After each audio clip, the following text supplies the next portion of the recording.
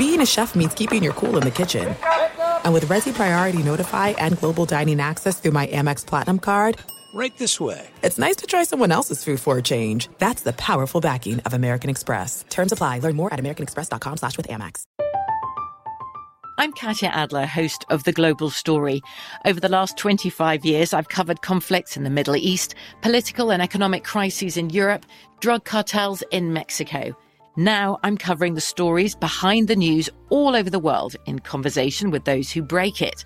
Join me Monday to Friday to find out what's happening, why, and what it all means. Follow The Global Story from the BBC wherever you listen to podcasts.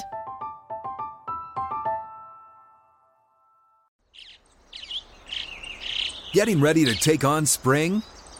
Make your first move with the reliable performance and power of Steel battery tools.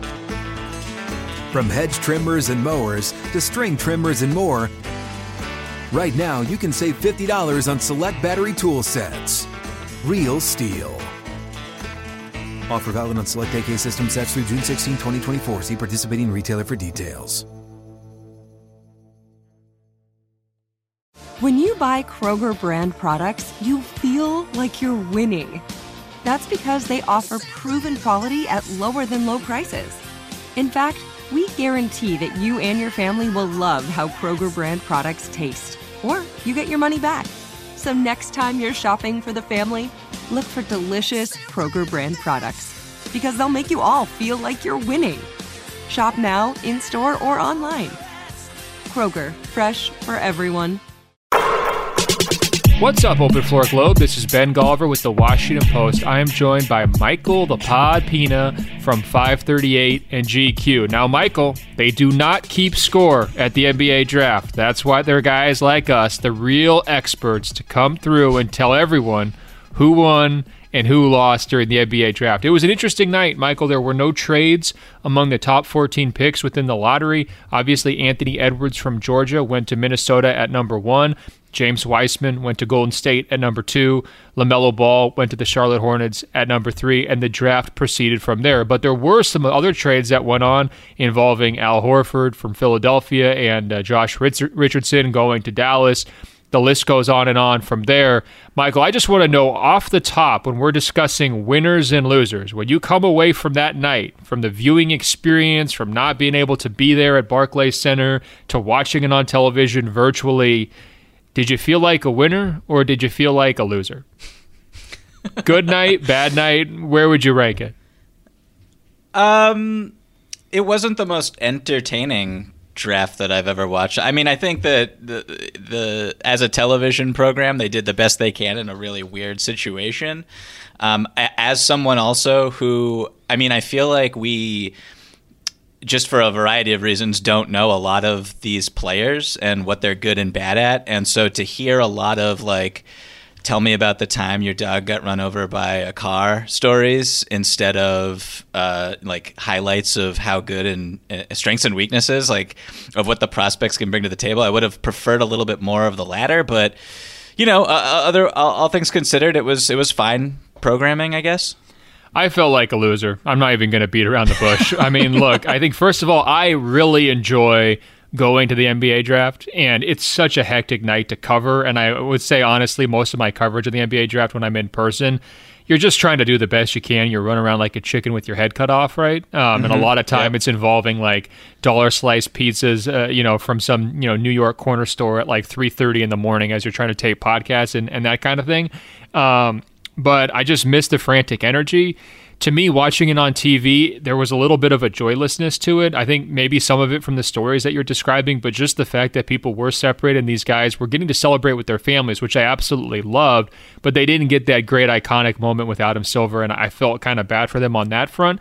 But I think more than anything, it was just the lack of trades in the lottery, wasn't it? I mean, I came in thinking, look, there's a bunch of teams at the top, starting with picks 1 and 2, who should both be really interested in trading down or trying to pick up more assets or getting themselves into more of a win-now mode. And we just didn't see it develop. And I think that that's part of the reason why I think I feel like a loser here is because I just think maybe we slightly overestimated the level of interest in these top prospects, even though we all said it was a down draft for months and months and months, if not years. And I think a lot of the guys, maybe if you're drafted in that 3 to 10 range and you were kind of within a position where you could try to move up and get one of those top 2 picks, you just looked at those guys and said, you know what, we're good. We're not that interested in the guys this year. We're just going to pick whoever lands in our lap. We're going to go home and call it a night. So from that standpoint, I thought it was a little bit anticlimactic. I'm not trying to rain on the parade, of course, but it just wasn't the most exciting draft we've ever seen, in my opinion. That seems to be like every draft, but like you said, this one was particularly had a little bit less spunk in it, just because there wasn't a Zion, there wasn't a Blake Griffin, right. There wasn't a LeBron, there wasn't that like clear-cut franchise player. But there also wasn't that Trae Young for Luka Doncic stare-down trade, right? Where it's like, who's going to be on the right side of history, and you know when it's happening that like, oh boy, there's going to be a big-time winner and there's going to be a big-time loser here. We're just not sure who it was. And of course, it wound up being Vlade Divac. Surprise, surprise on that deal, but kind of indirectly by just not taking Luka at 2. But putting aside the lack of activity, I'm curious, when you're stepping back and you're looking at kind of the entire lottery group there, led by Edwards, on down through the top 14 picks, which player or which team did you feel like came out as the biggest winner from that group? Biggest winner? I kind of feel like outside, I think the biggest winner was a team that didn't necessarily make like a particular pick, but like I'm walking out of this thinking that Daryl Morey and the Philadelphia 76ers just hit a grand slam here. Wow. With the trades that they made.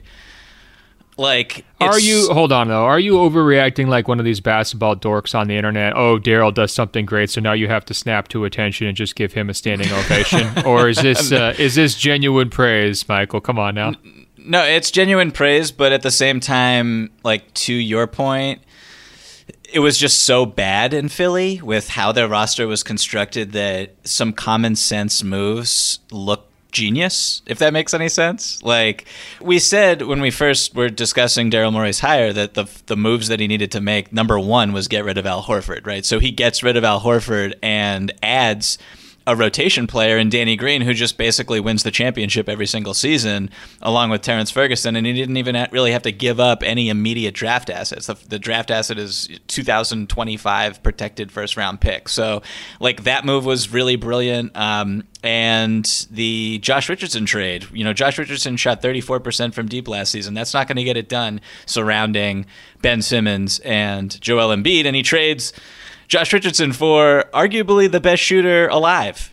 Seth Curry, out of all players who took 500 shots last season, only Duncan Robinson and Brandon Clark had a higher effective field goal percentage. So, like, that's just like common sense, but also when you actually see it actualized and pulled off, it's brilliant. So here's my thought. First of all, Daryl Morey walked right into Elton Brand's office and he was like, bro, that rug is ugly. That's got to go. Have you ever considered opening your window shade so you can actually get a view? God, it's so much nicer in here. He basically took what Elton Brand did last summer, snapped his fingers, and made it disappear, just like magic, as Ariana Grande would say in a recent song. And poof, some of those problems that Elton Brand created last summer just disappeared overnight. Now, the reason why I like the Al Horford trade is because he didn't have to attach that many assets. You're right to point out the first-round pick's a long time into the future, but I thought it was going to take even more than that, potentially to dump all that, contract. I mean, Al Horford still have some level of game left, and he's going to be, a productive player in certain circumstances, but not at the money he's making, right? And so from that standpoint, you're only losing one first-round pick in that deal. It's great. I do want to caution the Sixers fans, like, Danny Green is a lot worse right now than Josh Richardson. I know perception would tell you, oh, Richardson couldn't hit shots, Danny Green's a better shooter. Like, that is a downgrade. And I think Philadelphia fans need to realize the sooner that they get that, the better. Green's confidence was up and down. I mean, he was not who he was 3 or 4 years ago, I would say for sure, for the Lakers throughout that bubble run. He's one of those guys, he's such a clean 3-and-D player that he sounds great on paper. You watch him every night, and he starts to get pretty frustrating. But, I understand the way they're retooling things. What I like about these moves for Philly is it works if Simmons is still your point guard. It also works pretty nicely if you're finding a way to trade Simmons for James Harden, right? Like, that's still on the table. If your starting five next year somehow winds up being Harden, Seth Curry, Danny Green, Tobias Harris, and Joel Embiid, that's a pretty nice squad. That's a much, much, much more modern team than they had last year. So that's sort of their best case scenario right now if they could pull off a Harden trade. But even if they have Simmons, they've made his life an awful lot easier. And they've also got another lead ball handler in Curry, which they badly needed. I want to point out, though, I actually like this from Dallas' side, too, right? I think that Curry was a helpful piece for them. But if you're saying what were their biggest needs, wing, strength, length, versatility on defense is what they needed to put around Luka. They nabbed that perfectly. They don't need Curry as much because Luka's going to be doing everything this upcoming season. And so I think from a fit standpoint, that's better. I actually think there's a chance that Josh Richardson shoots better with Luka setting him up, sort of like a LeBron halo effect, than he does in Philly, where everything was just so cramped. I mean, the quality of shots they were getting last year in Philly was just bad, and I think that cut into his efficiency. From this standpoint, though, if we're saying Philly is one of the big winners, I mean, I actually think Oklahoma City did well in all of this too, right? I mean, you're picking up scrap assets here and there by facilitating all these different trades. You're sending Horford in, you're sending Green out, you're sending Rubio to Minnesota. You just got your hands in all sorts of different pies, and you're winding up at the end of the night with a whole bunch of draft picks. Sam Presti must just be loving life as the busiest guy in the league right now. We should probably mention, though, that there is one very obvious loser, and it has nothing to do with those particular trades. It's just the Golden State Warriors losing Klay Thompson to a potentially significant lower leg injury. We're waiting on tests. Chris B. Haynes of Yahoo Sports reported that it could possibly be an Achilles, which would obviously compromise potentially his entire upcoming season if that's what it turns out to be. I think this might have been part of the reason why I personally felt like a loser from draft night, Michael, is having that Klay Thompson news hit like an hour before this moment of hype and hope and excitement just kind of sucked all the wind out of the entire experience. At least it did for me, because, I mean, to me, that's an injury that not only is happening to a great NBA figure, it's an important NBA organization, and it's coming at a really tough time where we're already going into a season that's going to be a lot different, shortened calendar, no fans and stands and everything else. I mean, it just hits on so many different levels, doesn't it?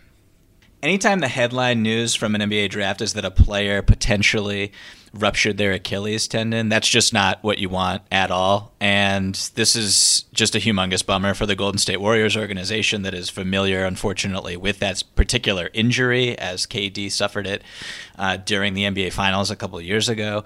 I mean, just, looking big picture real quick, this is pure devastation for the Warriors.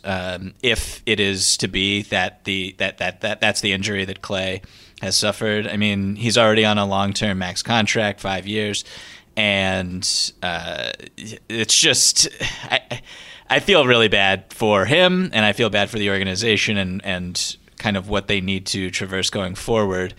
I'll tell you, man, it's giving me flashback vibes to when I covered the Blazers and they just got hit with injury after injury after injury, and they could never kind of escape them. I mean, that's the vibe right now around that team. I feel horrible for all their decision-making and planners, because they've been putting together all these different ideas of how can we get back into the title chase and all that, and then poof, that kind of goes up in smoke. I feel terrible for Klay, who'd been working to get back for 17 months. He hadn't played a game since the finals. He's about to take the court here in 2 weeks for training camp, and next thing you know, he's looking at this extended absence potentially. I'm curious, how good do you think the Warriors can be coming into this season if their lineup is basically Steph, Andrew Wiggins, Draymond, you've got James Wiseman, you've got Looney, but they don't go out there and make any other additional moves? Because I think it's a real question right now, if you're ownership, how much do you want to spend on this roster if you don't have the chance to be a title contender this season? And personally, I just don't see it. I think they're stuck in the middle at best in the Western Conference standings. Without Klay Thompson, I just think they're so thin from Wiggins on down in that lineup that I would be hesitant to, spend an extra dollar that I need to. I would be kind of cutting costs. And honestly, Michael, I would be considering potentially going the other way and trying to get off as much money as I could during this kind of down season so I could try to retool with Steph, heading into maybe the 2021-2022 season. But I don't want to get too far ahead of things. Just how good do you think that Golden State could be right now without Klay? I mean, just if you're just eliminating Klay from the equation, you're not going to win the championship, and that's the expectation here for sure. Are they even a top 5 seed in the West? I mean, I don't see it personally. Like, you go right down the list: Lakers, Clippers, Nuggets, Mavericks. I mean, Jazz, you could say, are deeper and better than Golden State. I just don't know how they're playing any defense, right, when you're looking at those wing pieces. And I also think it's just so much burden on Steph. And look, if he misses 2 weeks with an ankle, your season's toast, right? I mean, I think it's more likely that they're winding up kind of with the ceiling of like a 7 or an 8 seed, and maybe possibly realistically something closer to like a 10 or 11, even if they're going for it, because they just don't have enough players there. I mean, I guess like the options that you have are to head in the opposite direction, as you said, and just kind of hope that James Wiseman in year 2 will be a monster and Klay will be 100%, and then you're able to kind of retool that way. We should mention that they have a $17.1 million trade exception that expires on Monday to try and replace Klay, and there are 2 candidates that I just want to broach by you real quick. One is Eric Gordon, who they could fit into that number, and he positionally makes a lot of sense there. He's on a long-term deal, which is not what you want if you are the owners of this organization. And the other option is Evan Fournier, who just opted into a $17 million player option. That is expiring. So I feel like if Klay is to miss 1 season, that makes sense to me. Now, it would push the tax bill above $50 million, which is a lot of money, especially during a pandemic when they probably or may not be able to have fans in their building. What do you think about just adding one of those 2 pieces? I think we should focus on Fournier. That seems to be the way more realistic option. Do you think that changes the calculus? These are both great ideas, right? But I actually like both of those guys, with the trade exception, better if Klay was healthy this year, right? Like, you could plug Eric Gordon in as a scorer off the bench. Now you're looking pretty loaded. Now you've got the potential to have a lead playmaker when Steph's off the court. Like, you've got a lot of different options there.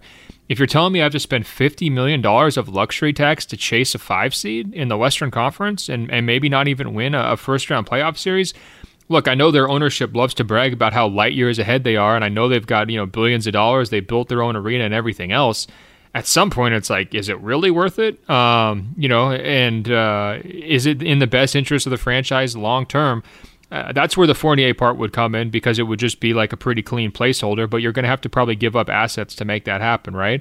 And I don't know. Personally, if it was me, I would be more inclined to go the other way. I would take a big step back here and say, look, we're in a really tough spot. This trio of Klay, Steph, and Draymond, they're not going to win another title together. These injuries are just too much. Draymond's going to be declining. They're not going to be back into the picture until the 2022 playoffs. That's so far away from right now, and it's even further away from the 2019 finals, right? I think I would be inclined to say, how can I get off of Draymond's contract? How can I get off of Andrew Wiggins' contract? Can I get a situation where, the development of James Wiseman is like priority 2 this season instead of being like priority 7 like it was going to be if everybody was healthy? What if that's priority 2? And then obviously keeping Steph Curry as happy as possible is priority 1. And just basically pitching him on this idea of like, look, we've got to retool this thing hard. We're going to wait until Klay comes back, and we're going to give ourselves as much flexibility as possible around the Splash Brothers and James Wiseman to be able to go out there and find a third impact-making type player, whether it's by trade or free agency sometime down the road. I know that sounds drastic. Obviously, you're not going to do that until you get the full word back on Klay Thompson's health. But does that appeal to you at all as an option here, Michael? I mean, can I answer that with what might be a ludicrous question to you? Sure. When do you consider trading Steph Curry? No. Too early for that. Too early for that. Kicking the tire. He's 32 years old, so I understand what you're saying, but he's a point guard who has an injury history that is pretty significant. I don't know. I think like no, they're not going to do that. Look, here's the thing. Like, I'm with you. Like, again, in a vacuum with no personalities, with no actual humans, is kind of similar to my argument with the Harden trade in Houston, right? It's like it's a very similar situation. If you come to the end of the road, it's better to rip off the Band-Aid. I think the difference is that Steph Curry, by all accounts, has showed that he's completely happy with the Golden State Warriors. That they've had good alignment between him, the coaching staff, management, and ownership the whole way through. No cracks are showing there. And I think ultimately, like, their ability to find a player as a centerpiece that's better than Steph Curry at any point here over the next 3 to 4 years is, very, very, very, very limited, right? Well, real quick, we should also mention then that Steph Curry is eligible to become a free agent after next season. So if Steph Curry, if you are bad this season, if you're a 5 seed, a 6 seed, if you miss the playoffs, heaven forbid, again, and then the following season you are not a championship contender, like, what is your case to a 34-year-old Steph Curry to stick around? I think you might be. I just think this is I'm not saying they should trade Steph Curry. I'm not a lunatic yet, especially before we even know what's going on with Klay. But I do think it is something to just to discuss and to bring up, because the NBA is wild and teams are throwing around future draft picks like I don't even know what. So I would just see what you could get for him potentially. It's a real tough pill to swallow, though. Yeah, I mean, here's the thing. I just feel like he's kind of the unicorn, like the one guy who's just so loyal and so locked in with that franchise, that fan base, that region. It's just been so comfortable the whole way, has shown no interest to want out, that you can bet, pretty well that even if Klay has to miss the entire season, and even if you do have to go through a teardown, he would be along for the ride if you wanted him. And frankly, like, he's a cash cow too, right? I mean, and when you're looking at that arena, needing to sell it out, the luxury suites and all that stuff, once they can finally open it up here in a year or two, they need Steph Curry as a draw. So I can't really see them going that direction unless something changes with his mind. But at the same time, a lot of people had a really hard time imagining Houston without Harden, and that situation has accelerated very, very quickly. So I guess the takeaway from this entire conversation is that it's terrible news in the short term for Golden State. It also completely throws off years of planning, and it throws what they had hoped would be another title contention window here with a couple years with that core group completely up in the air. And it's devastating for the league as well. Look, I mean, the best case scenario for the league this season was that we got like a Lakers, Clippers, Warriors three-way rivalry where they're just duking it out every single night, and you're getting high-level games from those three teams in the Western Conference, and who's going to be the top. Can Curry lead this comeback charge up the standings, or is it LeBron, or is it Kawhi Leonard getting some redemption after the bubble and everything else? And that storyline, to me, has gone poof. And I don't love writing off guys, especially if they're proven champions. It's just that roster is just in a really tough spot. I feel for all of our listeners in the Bay Area as well. I'm sure this is a very, very tough listen right now, Michael. So maybe we should switch it up. Give me some more winners. What about some winners, Michael? Anybody from the draft? I know we've talked some trades and some veteran teams kind of retooling things so far. What about among like the top 5 picks? Did you see a clear winner, either player or team? I have I guess like an organization that's just outside the top 5 that I really love what they did. And we talked about them in depth in a recent episode, and that is the Detroit Pistons. I love that they're committed to starting over. They get Killian Hayes, who's this crafty, high upside primary ball handler who can potentially be an all-star someday. They trade Luke Kennard instead of paying him his next contract, which was something that was kind of hanging in the air for that organization. And you didn't want him to enter restricted free agency and lose him for nothing. And you get back a really solid player who I love, Saddiq Bey from Villanova. And I wrote this piece for 538 this week about Saddiq Bey and Aaron Nesmith and Devin Vassell from Florida State as the 3 guys who I just fell in love with throughout the draft process and kind of scouting all these players, because you can just plug them in and they'll be impactful right away, and they fit such needs in the modern game with their defensive versatility and their three-point shooting. So I think that was a really smart move. and then they trade a future first for Isaiah Stewart, and more importantly, just I love the philosophical idea of taking on Trevor Ariza's salary as a dumping ground to get an asset like that. So I just loved what the Detroit Pistons did and kind of the signals that they sent to the rest of the league. Yeah, hey, they were one of the teams that we had said they need to get a playmaker. They should be considering up to trade, for LaMelo or, one of these other guards who can just add some pop, some spice, some interest to their backcourt. And I think having Killian Hayes available for them and taking him was great. Like that fits very cleanly. And he's got a chance to be a star-level guy. He's got probably some of the higher upside in this particular class of guys where there aren't a lot of guys that are viewed as perennial all-star level players. He's going to need some runway and some leash, I think, to be able to get there. And Detroit has nothing else going on. So this is a good fit for him. Hopefully, he's going to be able to look at this as a 2 or 3 year developmental project where he's just kind of taking steps gradually to becoming kind of the guy you trust the offense and kind of build around.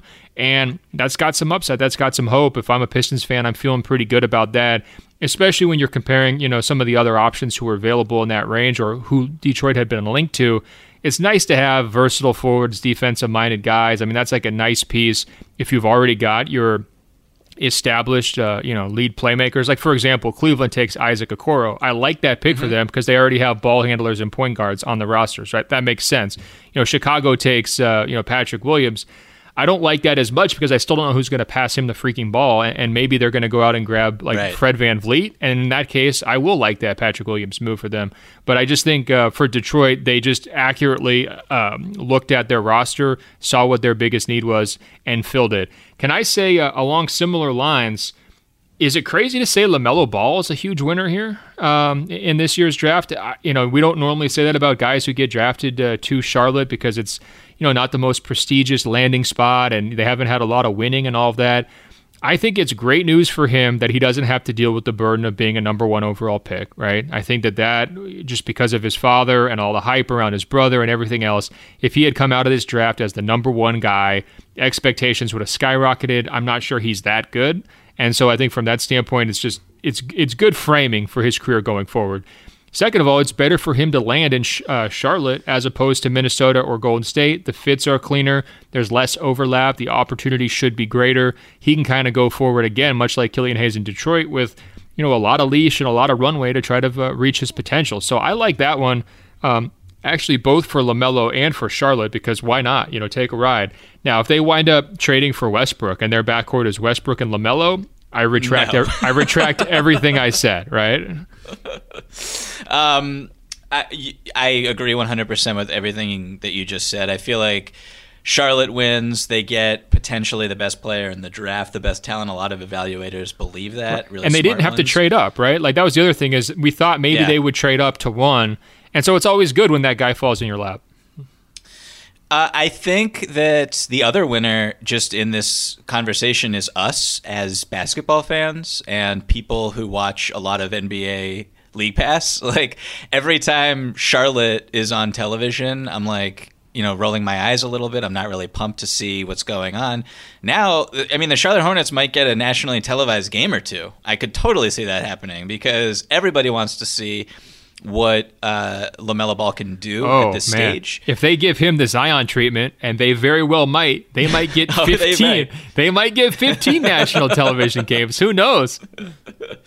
Yeah, so I'm excited for that. I think they're going to give him the ball. I don't think that I tweeted last night as a total joke that this is still Terry Rozier's team. I could see Terry. Did you really tweet that, Michael? Come on, don't insult the people out there. Come on now.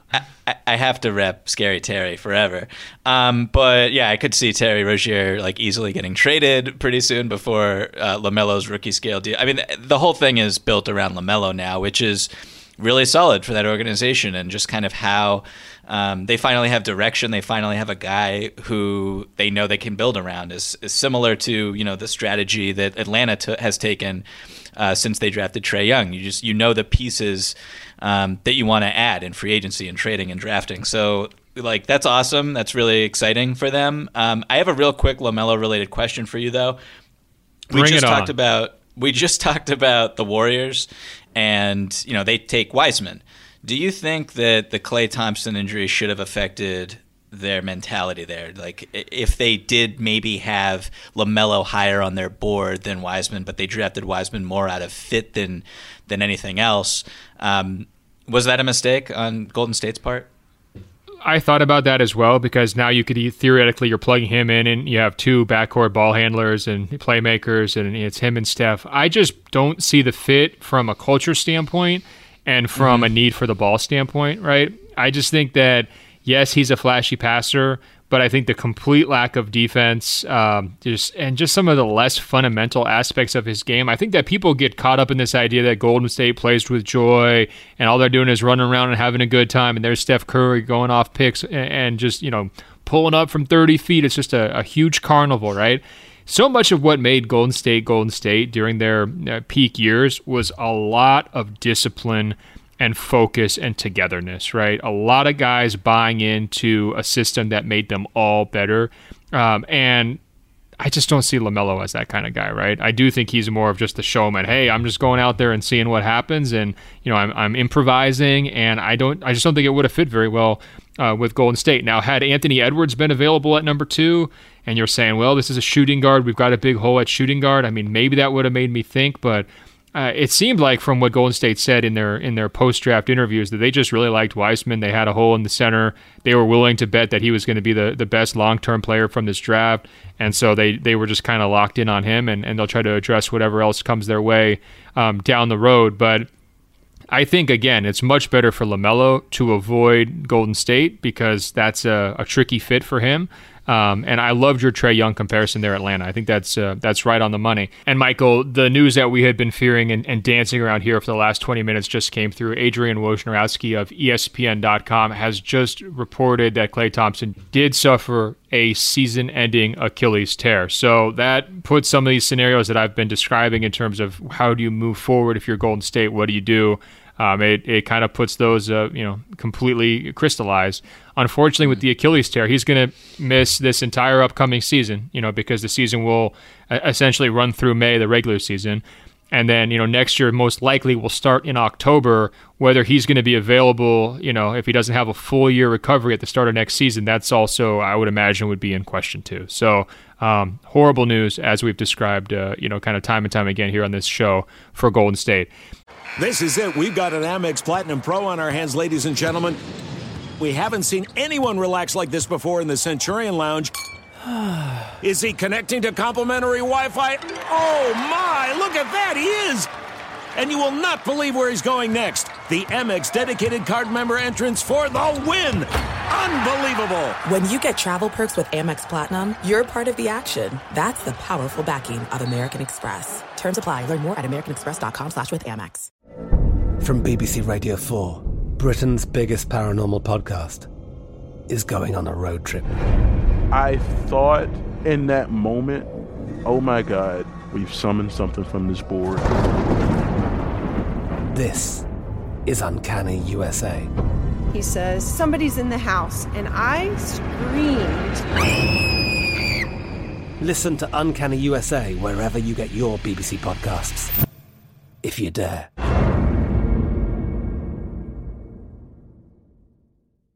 Xumo Play is your destination for endless entertainment. With a diverse lineup of 350-plus live channels, movies, and full TV series, you'll easily find something to watch right away. And the best part? It's all free. Love music? Get lost in the 90s with iHeart 90s, dance away with hip-hop beats, and more on the iHeartRadio music channels. No logins, no signups, no accounts, no hassle. So what are you waiting for? Start streaming at play.xumo.com or download from the app and Google Play stores today. All you can stream with Xumo Play. Live Nation presents Concert Week. Now through May 14th, get $25 tickets to over 5,000 shows. That's up to 75% off a summer full of your favorite artists like 21 Savage, Alanis Morissette, Cage the Elephant, Celeste Barber, Dierks Bentley, Fade, Hootie and the Blowfish, Janet Jackson, Kidz Bop Kids, Meghan Trainor, Peso Pluma, Sarah McLachlan. Get tickets to more than 5,000 summer shows for just $25. Until now through May 14th. Visit LiveNation.com/Concert Week to learn more and plan your summer with Sean Paul, Sum 41, 30 Seconds to Mars, and Two Door Cinema Club. Michael, I find it curious. We've been talking for about a half an hour, but we've barely mentioned the name of the number one pick or the team that selected number one. That's Minnesota Timberwolves and Anthony Edwards.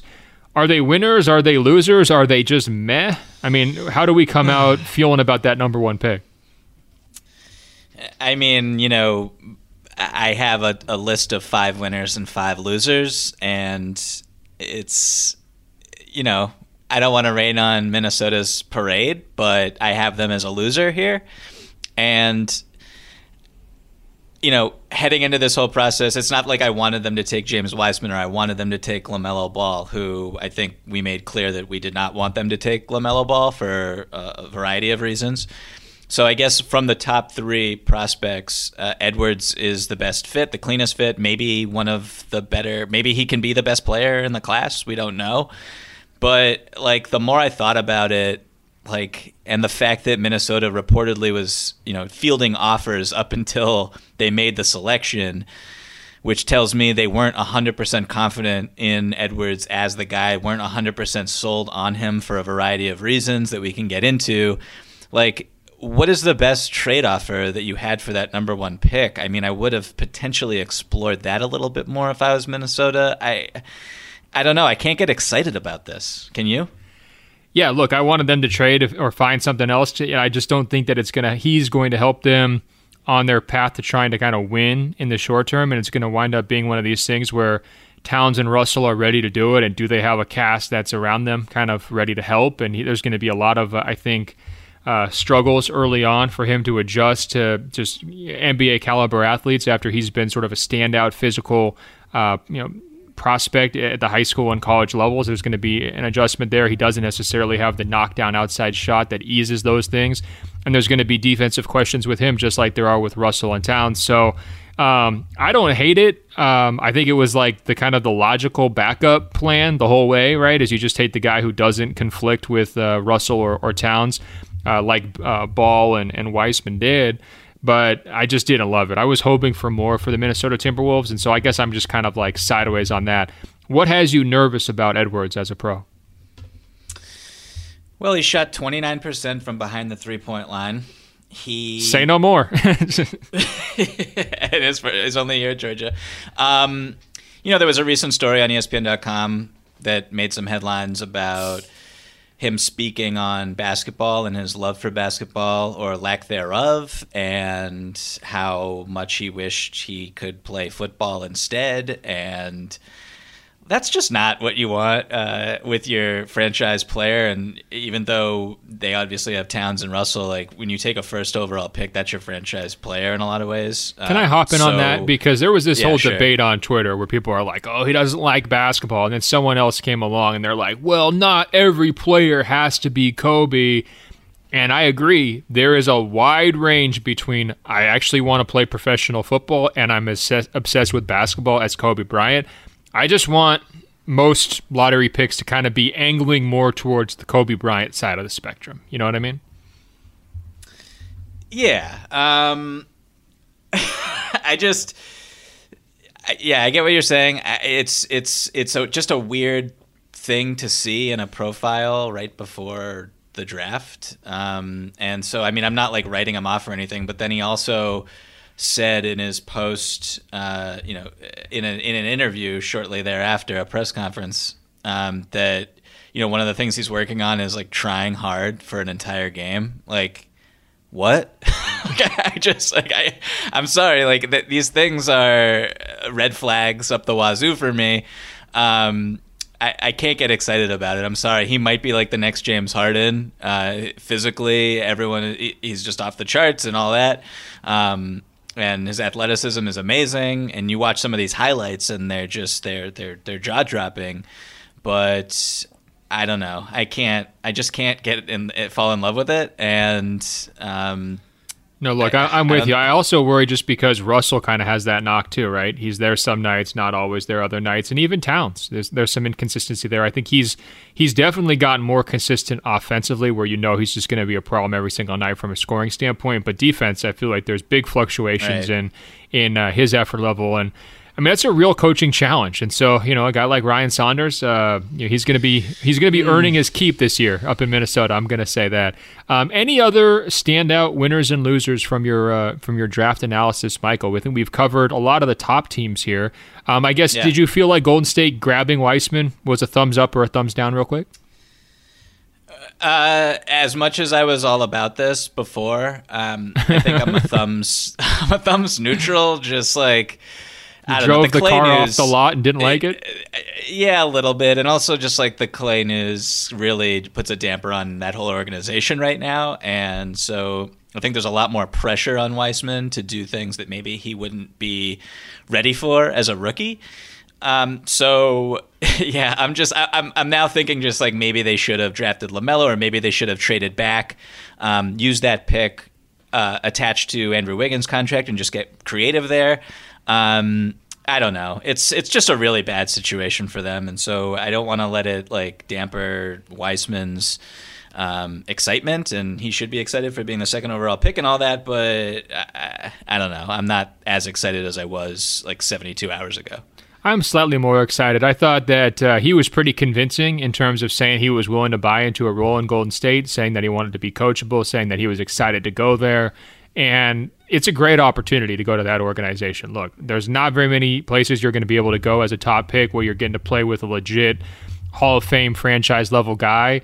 Everybody is going to talk about Draymond being this demanding leader. Completely fair. He's going to get down on the young guys, but sometimes that can be exactly what you need if you're a young player to kind of, if you can find a respectful way to make that relationship work, you can learn an awful lot. Great coaching, great facilities, great market, brand new building. Like, there are a lot worse places you could land in the lottery than the Golden State Warriors. So I think he should be feeling like he won the lottery, even as the number 2 pick. Hit me with some more losers, Michael. Some more losers. Okay. How about, this is little to do with actual draft news similar to the Philadelphia 76ers, but the Milwaukee Bucks. We have not recorded an episode since that monstrous Jrue Holiday trade, and we learned yesterday that part of that deal, or I guess not technically part of that deal, but sort of connected, was a sign and trade with Bogdan Bogdanovic in Sacramento. And it looks like that is not going to happen potentially because Bogdan was unaware of his part in the transaction. So this is just like, I don't think it's 100% devastating for Milwaukee. They still have some flexibility here that they wouldn't have otherwise had just contractually with bringing on Bogdan's salary, and they get to keep Dante DiVincenzo and et cetera. But I think it's a problem for 2 real quick reasons. Number one, if like Giannis loved Bogdan and that was one of the reasons that you did this transaction, that's not good. And if you don't have a 100% agreement pact there with Giannis on signing the Supermax, that's not great because you still gave up a ton for Jrue Holiday. And I don't know if Milwaukee makes this trade, if they give up 3 first-round picks and 2 pick swaps for Jrue Holiday without Bogdan also coming in the door. So I think that this could be pretty devastating. No, they had a master plan all put together. Look, they were looking at Jrue Holiday, Bogdan Bogdanovic, Chris Middleton, Giannis, and Brook Lopez as the best starting lineup and the best lineup period in the Eastern Conference, right? Yes. They were going to have in the NBA, in my opinion.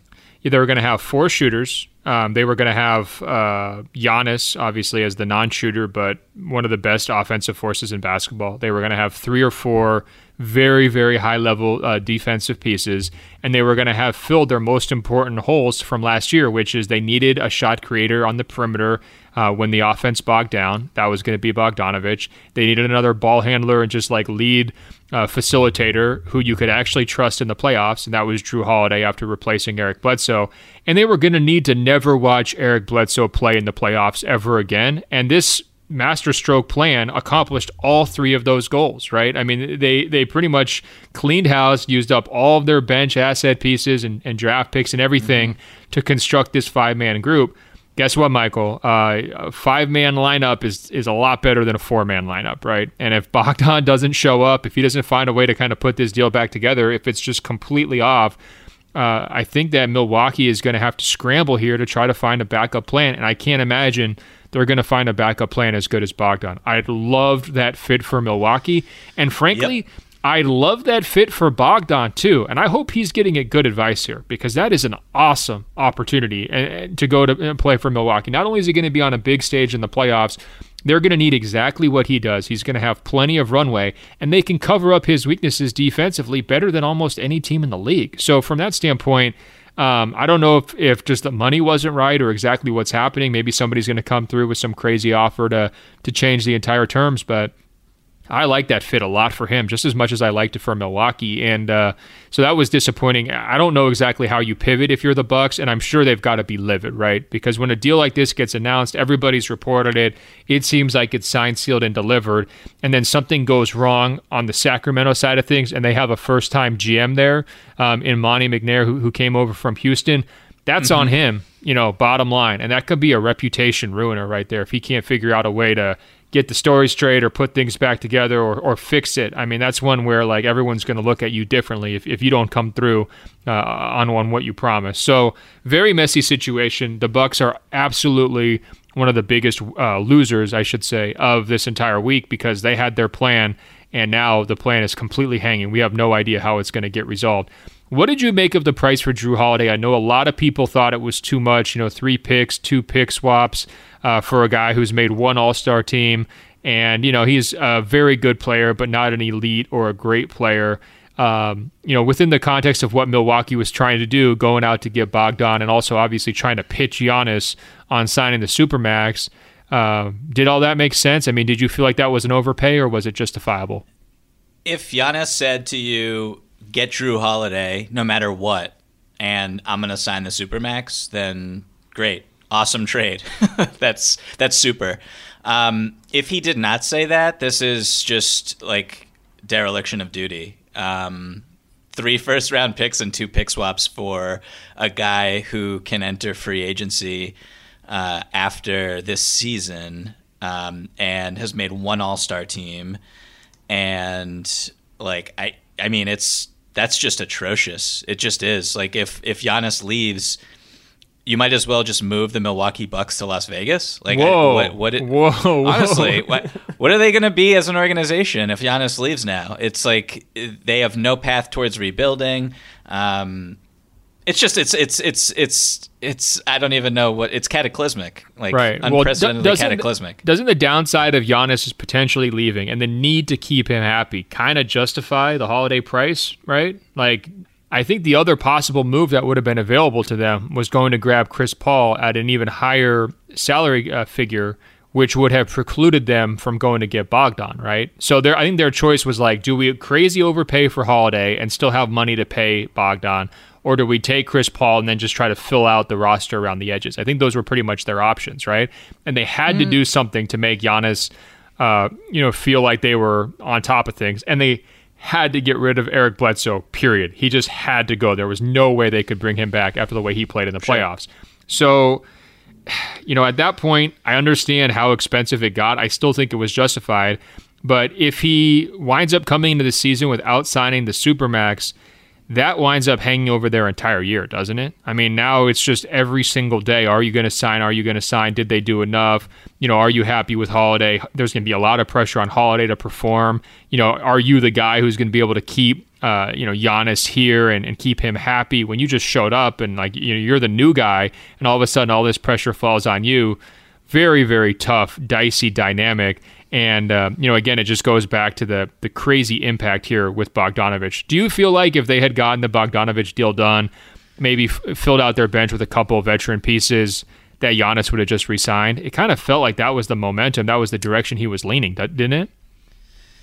Yeah, I mean, I as good as they still would have been with Bogdan and Jrue and just how they were set up with that starting 5, I still think that you don't give up 3 first-round picks and 2 pick swaps unless Giannis has already indicated to you that, like, hey, if you make moves, I'm going to sign the Supermax. Like I think that is so risky. What if he winked at you and smiled? Does he have to give you the handshake? I'll do it. Can he just give you a little hint that maybe he might? I mean, look, like we talked about Jrue Holiday going to the Milwaukee Bucks as a possibility, right? And my fake trade had one future first in it. And I thought that amazing. Was... and I thought it was fair at the time. Like, it seemed reasonable. And in hindsight, I could understand 2 first-round picks, right? Or maybe even 3 and no swaps, because you're saying, okay, like you have to pay a premium for Holiday because a lot of teams want him. So you get 2 first-round picks, and you have to pay 1 first-round pick, the Eric Bledsoe tax, to get rid of him. I could kind of understand that. The total package was a lot.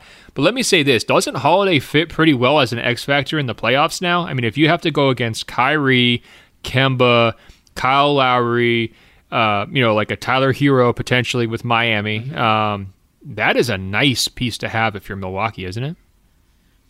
Yeah, I was watching a bunch of film of Jrue Holiday, just his defense, and simultaneously a lot of film of Milwaukee and their defense against the Miami Heat, and just what kind of happened there and why they couldn't deal with with that offense. And yeah, having someone like Jrue Holiday who's able to just switch off. But we talk a lot about, when we talk about switching, we talk about on-ball switching. Someone who can switch off-ball is just as critical, and Jrue Holiday can guard anybody. So there were a lot of ball screen situations where they just weren't prepared, Milwaukee, either personnel or just because they were not practiced doing it during the regular season. I think if you add Jrue Holiday to the mix, he's such a smart defender, such a physical presence that I think that part of your unit will be more solidified, and you'll be able to switch off ball as well as on ball a little bit more, which is something that they're going to have to do if they want to win the championship. So I just think he's a brilliant fit defensively, and then offensively, it kind of goes without saying. And it kind of brings me back to just like, maybe you should have just kept Malcolm Brogdon if this is what you're doing. This was just like another mistake by the front office, unfortunately. But if like the Bogdan thing, just getting back to that really quick, doesn't happen, like you were kind of alluding to this before, but you got to bring back those players now. Like Dante DiVincenzo knows that you wanted to trade him. So if he's just, these are professionals, but like that's a tough pill to swallow, man, because that dude was a contributor to your team. And you were on a 70-win pace during the regular season last year, and you were incredible. Look, that's nothing a few beer and rounds of beer and cheese curds can't fix. I think you can smooth out that part of it. Look, I mean, those guys, they're all good character players in the first place. I mean, Milwaukee has kind of tried to highlight those, type of guys. I think they're team first level guys. They're going to get it. The level of pressure the organization is on to build around Giannis. They're also going to understand that they didn't get it done in last year's playoffs. So I'm not so worried about that aspect of it. I think if I'm Milwaukee, I'm really worried. What do I do to fill that hole? You have to have a piece to fill that hole. And so you have to go out there and get it done, and we'll see what they come up with. I think they probably face more pressure right now as a front office, would you agree, than any team in the league? Just heading into free agency. I mean, if you're saying, it's the Giannis factor, 100%. And so... And getting your hopes raised too, right? Like the expectations, that bar has been set, and it's been set really high because Bogdanovich was a really nice fit. Hey, let's shift gears back to the lottery for a little bit because I don't want to overlook the draft entirely. How are we feeling about the Knicks and Obi Toppin? Thumbs up, thumbs down on that one? I mean, I had to chuckle because, look, if there was a 22-year-old ready-to-go NBA player available for Tom Thibodeau and the Knicks to select, even if he's a terrible defensive piece, I would have imagined that's exactly what he was going to do. He was going to want that immediate help as quickly as possible. He wasn't going to worry about the long-term future. I think with the types of players who were available there at 8, I think it's a defensible selection. I didn't necessarily love a lot of the guys after that, like far more than Obi Toppin. At the same time, I just worry, is this a case where you have a new front office regime, you have a new coach, but you've got the same philosophical mistakes where it's just like, yeah, we're trying to take shortcuts to winning whenever we possibly can, and you're always kind of winding up in a place where you don't win? So I had the Knicks as, like, if I'm power ranking my losers list, they were the 5th team. So, like... Not massive losers. Not Not massive losers. That is right. That's the slogan heading into the 2020-2021 season. Obi Toppin might be the rookie of the year, and that's great. But he's like projected to be a stretch 5 long term, and so I'm not saying that Mitchell Robinson is a franchise player or anything like that, but it might have made just a little bit more sense to go with someone like Tyrese Halliburton or Denny. I don't want to butcher his last name, from Tel Aviv, who went to the Washington Wizards. Avdia from Tel Aviv, who went to the Washington Wizards at 9. So, I mean, those two players are really more so, I think, what the Knicks need in terms of just you need someone who can set everybody else up. Like, you need a playmaker. You need someone who can handle the ball at a critical position and make teammates around you better. So if Obi Toppin is a minus on the defensive end as a big man for his entire career, which, maybe he won't be. Maybe the Knicks believe that Tibbs can kind of turn that part of his game around and really squeeze all they can out of his talent. But like, if he is bad on defense, you're kind of stuck with a really big problem once you get into the playoffs, if you ever do get into the playoffs. So I would have gone, I think, in a different route with my draft selection. I mean, I haven't watched that much of him, but he does kind of feel like a lost cause. Like, his body just doesn't move properly on the defensive end, Like, I don't know, people call it like stiffness, or it's like in the hips, or however you want to phrase it. But like, he just doesn't cover ground. He doesn't have that natural instinct to get from point A to point B. He definitely is not going to be able to guard like athletic fours. I mean, that's going to be a real issue for him. And I just don't think he's like, it's kind of that classic, he's not big and bulky enough to really be a 5. So defensively, his position is probably like backup, like small ball 5, right? Oh, sweet. Which that's tough. So, but offensively, you want to start him at 4, I would think. So it's it's a tough situation. He's a walking mismatch every single night. It's just a matter of, can he score more than he gives up? Basically, it's a classic basketball dilemma, right? They're all boiled down in one person. What did you think about the Phoenix Suns, Michael? Kind of a weird pick. I believe they took Jalen Smith out of Maryland, number 10. There was like 4 good guards that went right after him, 11, 12, 13, 14. And what made me laugh about that was, I feel like all 4 teams right after Phoenix all went home feeling like they had just picked up a $100 bill off the ground, because they were like the winners. Like, money had just fallen into their pocket because they got guys they didn't expect were going to be available, whether it's Halliburton, Nesmith, and right down the list for these different teams. Is that a sign that was a pretty bad pick by Phoenix? Do you understand what they were going for? And should we take note that James Jones just does not care about mock drafts, and he will just pick whoever he wants, regardless if people will say, wow, bro, wow, when he takes Cam Johnson, or if everyone's going to just, throw their mock drafts up in the air when he takes Jalen Smith this year? Yeah, I mean, who am I to criticize? Because, as you said, I mean, they take Cam Johnson, everyone laughs at them on draft night, and then that dude is just a really quality NBA player who provides a necessary skill with his outside shooting. This just seems to me like they are drafting for need, though. And as high as I am on the Phoenix Suns, Chris Paul is 35 years old. He's going to be 37 when this contract expires. And have you had any buyer's remorse on that trade yet, by the way? It's been sinking in for me a little bit. I was kind of excited about the Suns and what that could mean this year. But the idea that Chris Paul is going to be able to duplicate his success in Oklahoma City and his health in Oklahoma City, that's given me the shivers. Like, now all of a sudden I'm like, I don't know, this could wind up not looking great at all. It's possible. No, I'm fine with the trade. I think they'll be good over the next 2 years. But, I mean, this pick, they could have, as you said, they could have taken Halliburton. And that's someone who, in year 3, when he's trying to make a leap as a player, Chris Paul's gone, and all of a sudden you have Ayton, Booker, and Halliburton. And if Halliburton's good, like, there you are, you're set for the next umpteen years. So you're not good enough yet, or you're not in a place in your life cycle where you can draft for need. in my opinion, if you're Phoenix. And so Halliburton, like I had the Kings as a winner because they got Halliburton and dropped to them at 12.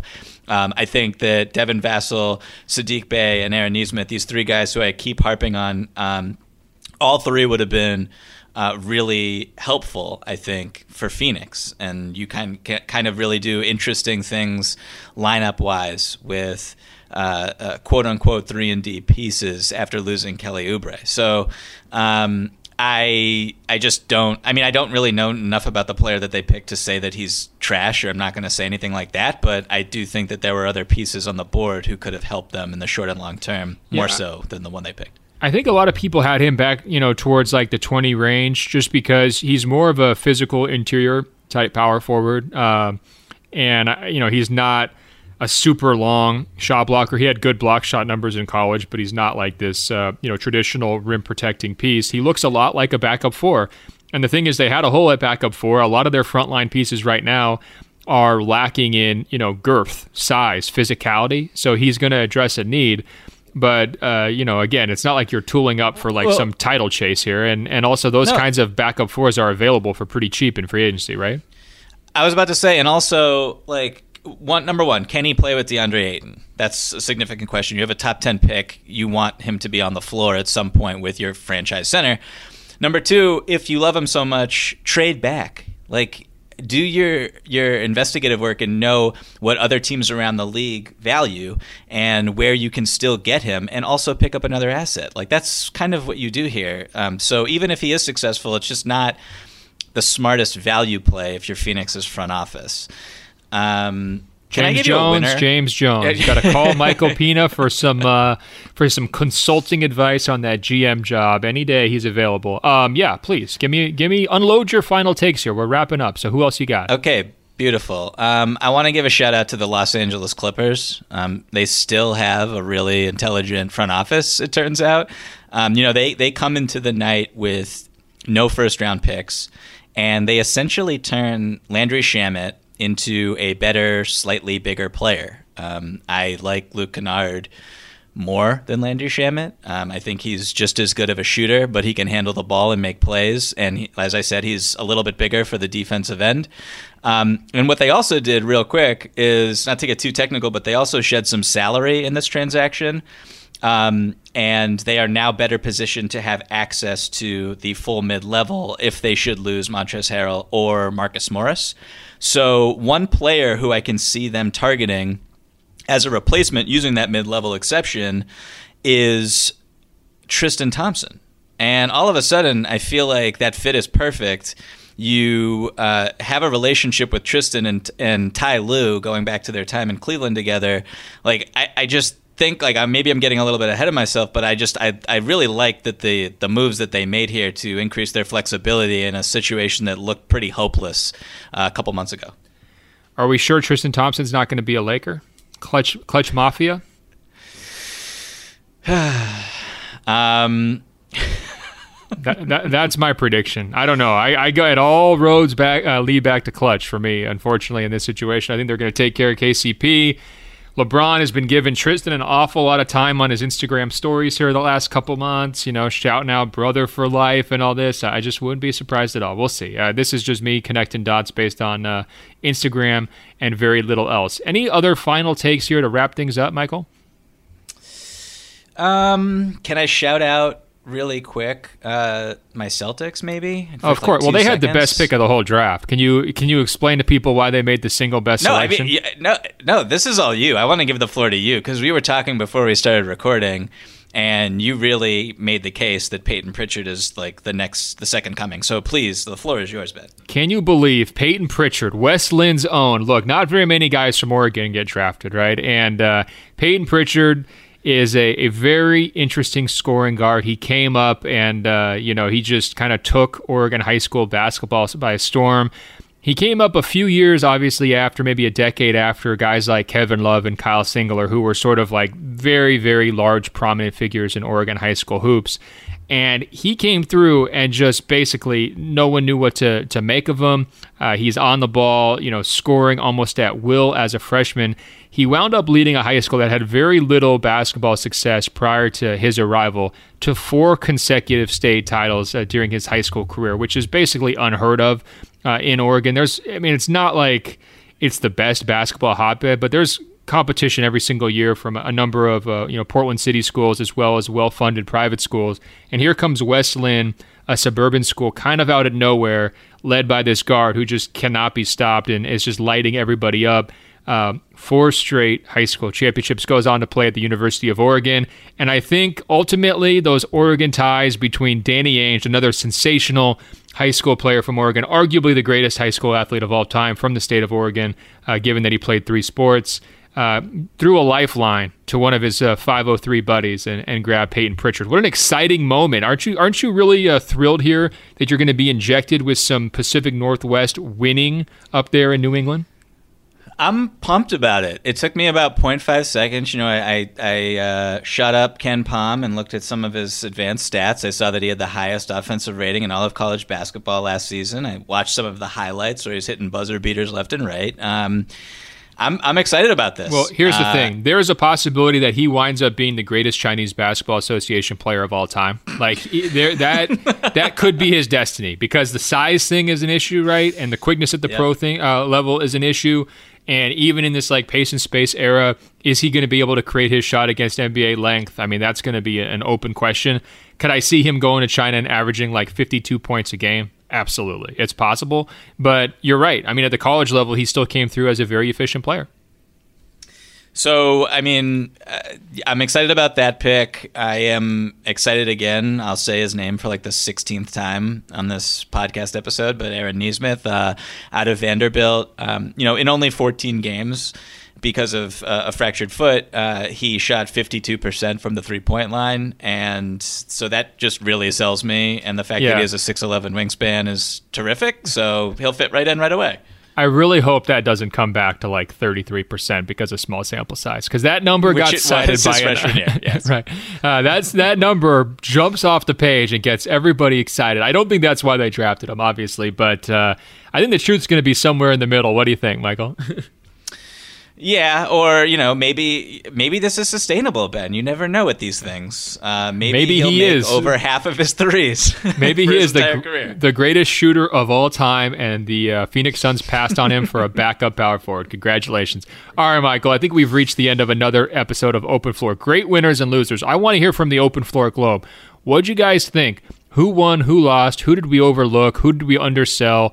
Who did we oversell, possibly? Let us know. openfloormail@gmail.com. openfloormail@gmail.com. Michael, they can find us on Apple Podcasts by searching for Open Floor. That's 2 words. When they find our page, they can scroll down and hit rate and review. Tap 5 stars. It's just that easy to help us spread the word. Now, Michael's on Instagram and Twitter @Michael V as in Victor Pina. I'm on Instagram @Ben.Golliver, on Twitter @Ben Golliver. All right, Michael, until next week when we'll double back with the official first podcast of the open free agency period, and maybe the Milwaukee Bucks will have scrambled together some sort of a backup plan. I will talk to you. Talk soon, Ben.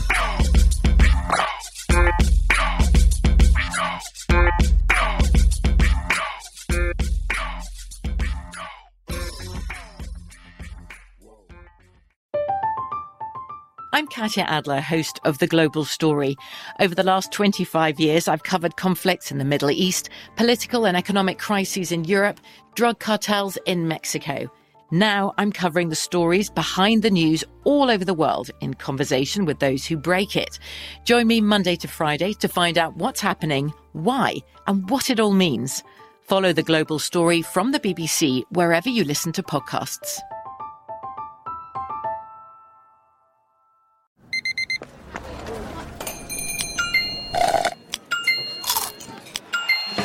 With your Amex card, entertainment benefits like special ticket access and pre-sales to select can't-miss events while supplies last make every tap music to your ears.